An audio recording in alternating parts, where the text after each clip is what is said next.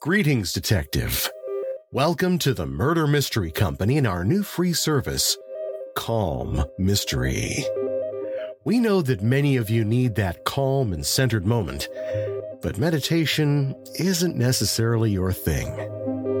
If you're a mystery lover, a crime fan, and could use a break, you've come to the right place. It sure is a suspenseful world out there, but I have good news for you. In this world, the only suspense will come from the world's best writers. For the next few minutes, we're going to close the door on the outside world. First, find a comfortable chair, sofa, or bed. Take a moment to just relax into that spot. Let your body sink in, slowly releasing the day's tension. Just relax. You've earned this time. You need this time for you. Your body will thank you. Now let's take a moment to clear your mind. I want you to focus on two things: my voice and your breathing. Take a deep breath in through your nose. Let it out slowly through your mouth.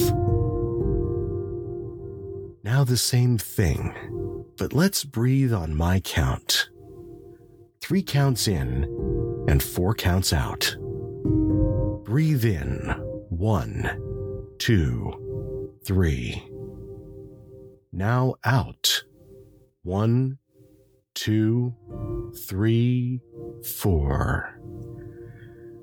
As we do this, you're going to slowly relax more and be perfectly ready for tonight's dastardly tale. Now again, breathe in. 1, 2, 3. Now out. 1, 2, 3, 4. One more time, breathing out the last bit of stress. Breathe in. 1, 2, 3. Now out. 1, 2, 3, 4. Excellent.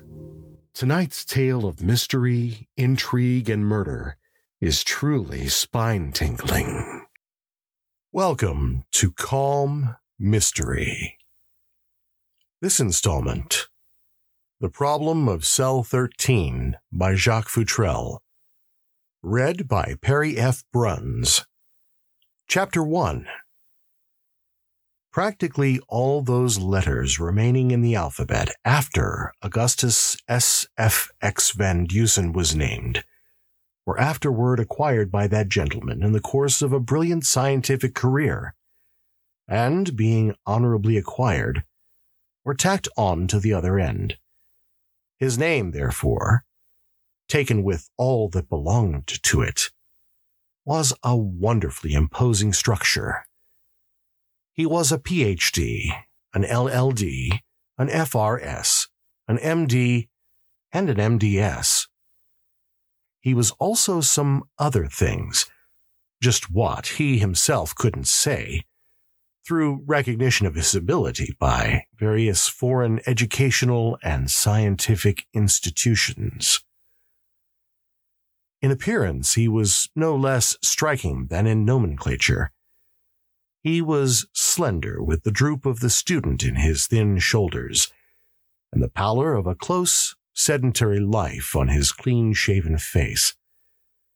His eyes wore a perpetual forbidding squint, the squint of a man who studies little things, and when they could be seen at all through his thick spectacles, were mere slits of watery blue.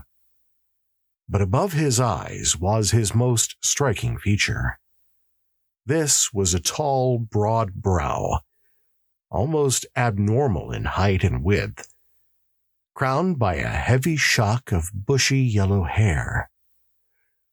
All these things conspired to give him a peculiar, almost grotesque personality. Professor Van Dusen was remotely German. For generations, his ancestors had been noted in the sciences. He was the logical result, the master mind. First, and above all, he was a logician. At least 35 years of the half-century or so of his existence had been devoted exclusively to proving that 2 and 2 always equal 4, except in unusual cases where they equal 3 or 5, as the case may be. He stood broadly on the general proposition that all things that start must go somewhere, and was able to bring the concentrated mental force of his forefathers to bear on a given problem. Incidentally, it may be remarked that Professor Van Dusen wore a number 8 hat. The world at large had heard vaguely of Professor Van Dusen as the thinking machine. It was a newspaper catchphrase applied to him at the time of a remarkable exhibition at chess. He had demonstrated then that a stranger to the game might, by the force of inevitable logic, defeat a champion who had devoted a lifetime to its study. The thinking machine.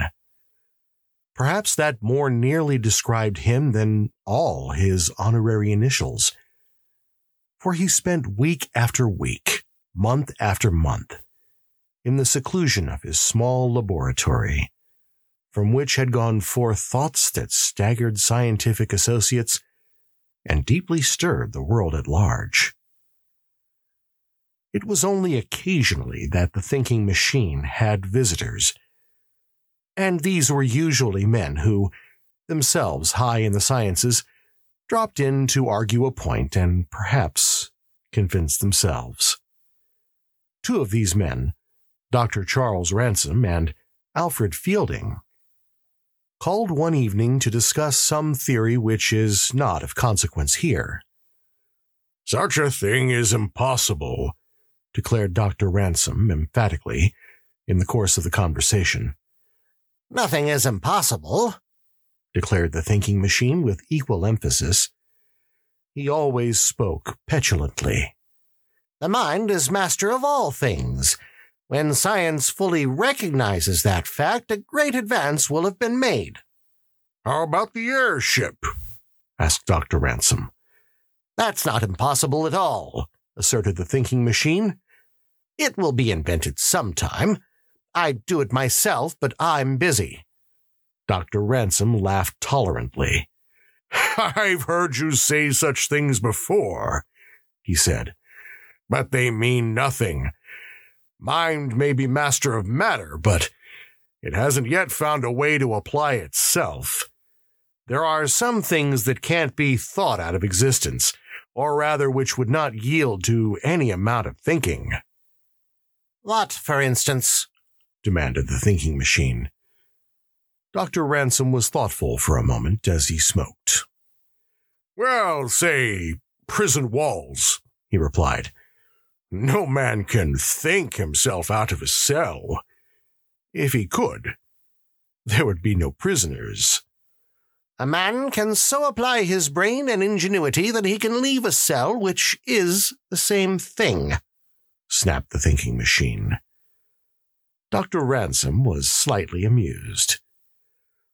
"Let's suppose a case," he said after a moment. "Take a cell where prisoners under sentence of death are confined.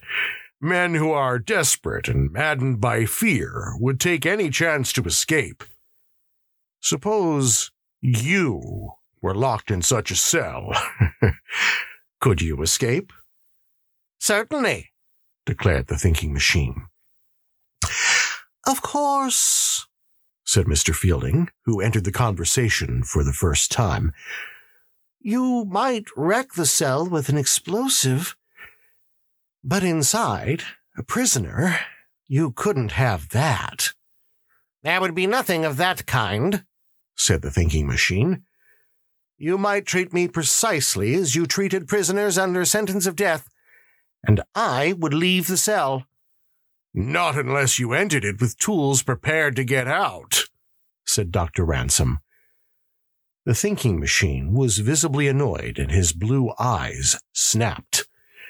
Lock me in any cell, in any prison, anywhere, at any time, wearing only what is necessary, and I'll escape in a week, he declared, sharply. Dr. Ransom sat up straight in the chair, interested. Mr. Fielding lighted a new cigar. You mean you could actually think yourself out? Asked Dr. Ransom.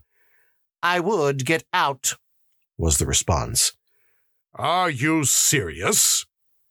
Certainly I am serious. Dr. Ransom and Mr. Fielding were silent for a long time.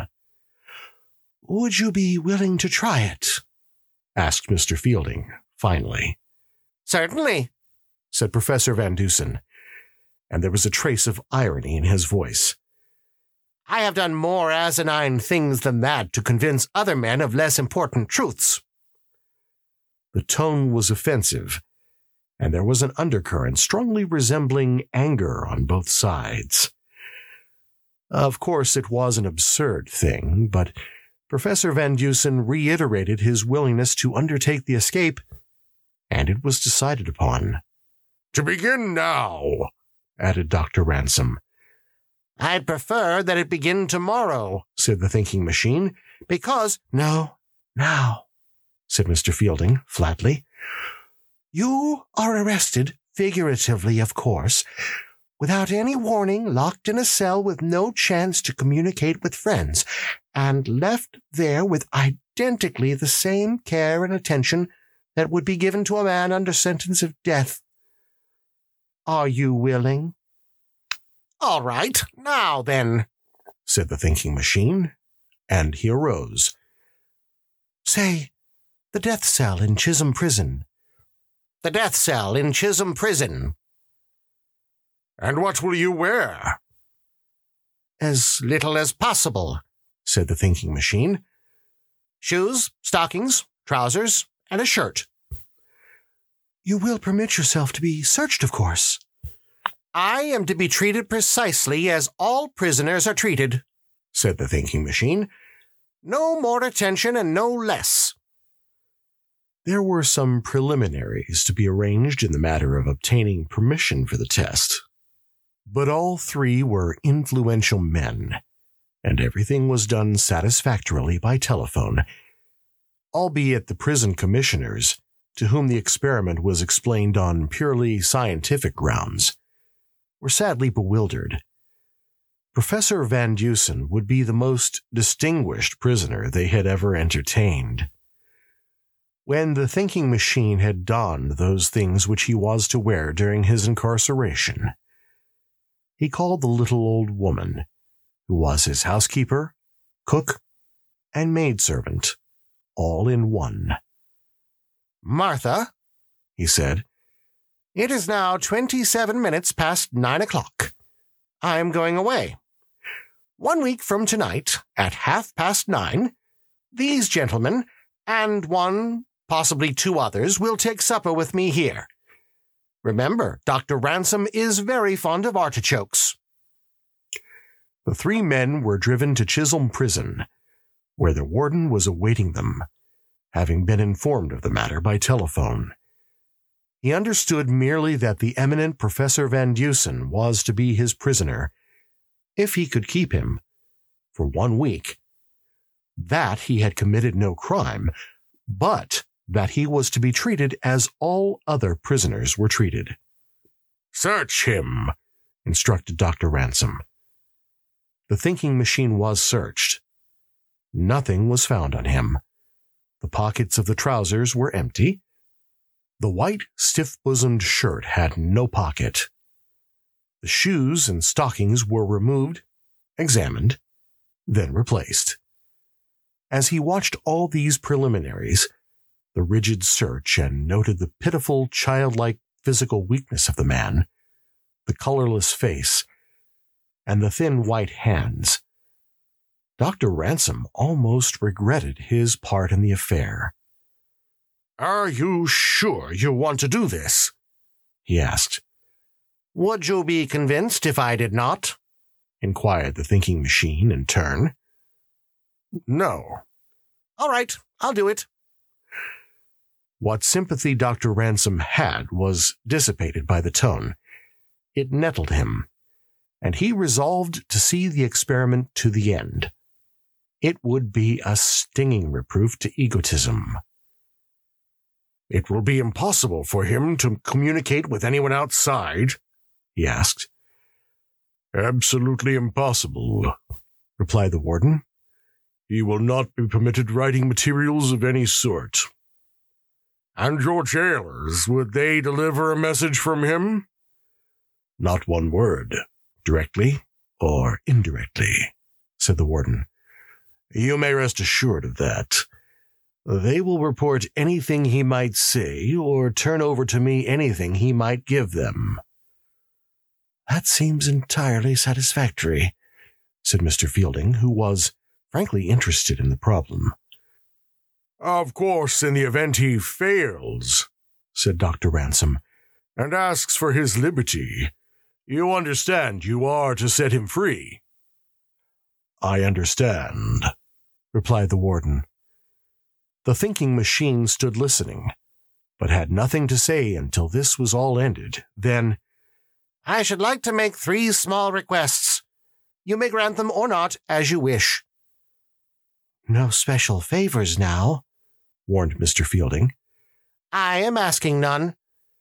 I would like to have some tooth powder. Buy it yourself to see that it is tooth powder. And I should like to have 1 $5 and 2 $10 bills. Dr. Ransom, Mr. Fielding, and the warden exchanged astonished glances. They were not surprised at the request for tooth powder, but were at the request for money.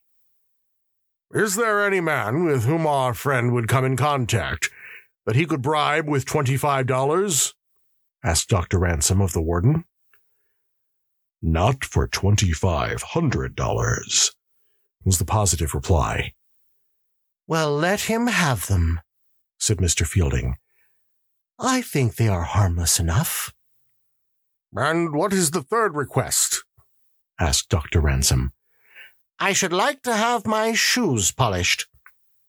Again, the astonished glances were exchanged.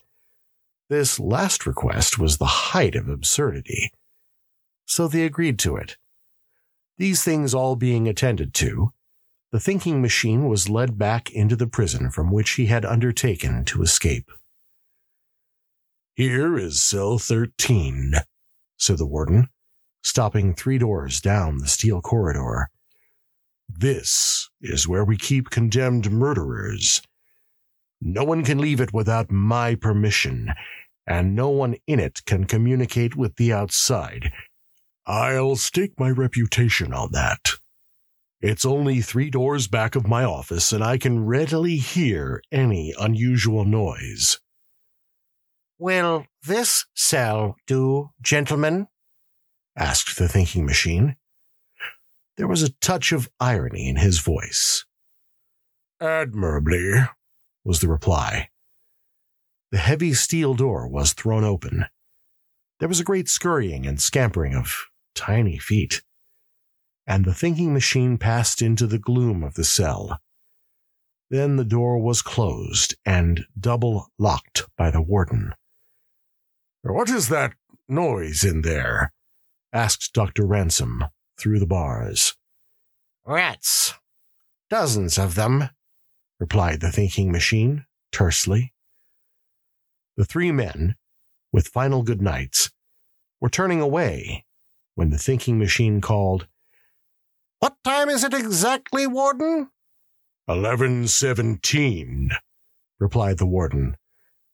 Thanks. I will join you gentlemen in your office at 8:30 1 week from tonight, said the thinking machine. And if you do not? There is no if about it. That's the end of Chapter 1 of The Problem of Cell 13 by Jacques Futrelle. The Problem of Cell 13 is one of 2 novels about Professor Van Dusen written by Futrelle before a very significant date in history. April 15th, 1912. The morning RMS Titanic sank to the bottom of the Atlantic Ocean, taking with it more than 1,500 people, including Jacques Futrelle, after he made sure his wife made it aboard one of the lifeboats. Futrelle displays a particular vision for striking characters and tense situations, so we hope you'll stay with us all the way to the end of this classic escape story. But perhaps I've said too much. Anyway, join us next time on Calm Mystery. Thank you for listening to Calm Mystery, a Murder Mystery Company production. To solve your own case with us, visit murdermysteryzoomparty.com, all one word, and use code CALM, C-A-L-M, for $20 off your own murder mystery party. We have dozens of entertaining detectives. You can even ask for me, Perry, by name. If no one else can help, and if they can find me, maybe I can help you become Detective of the Night. That's murdermysteryzoomparty.com, all one word, code CALM.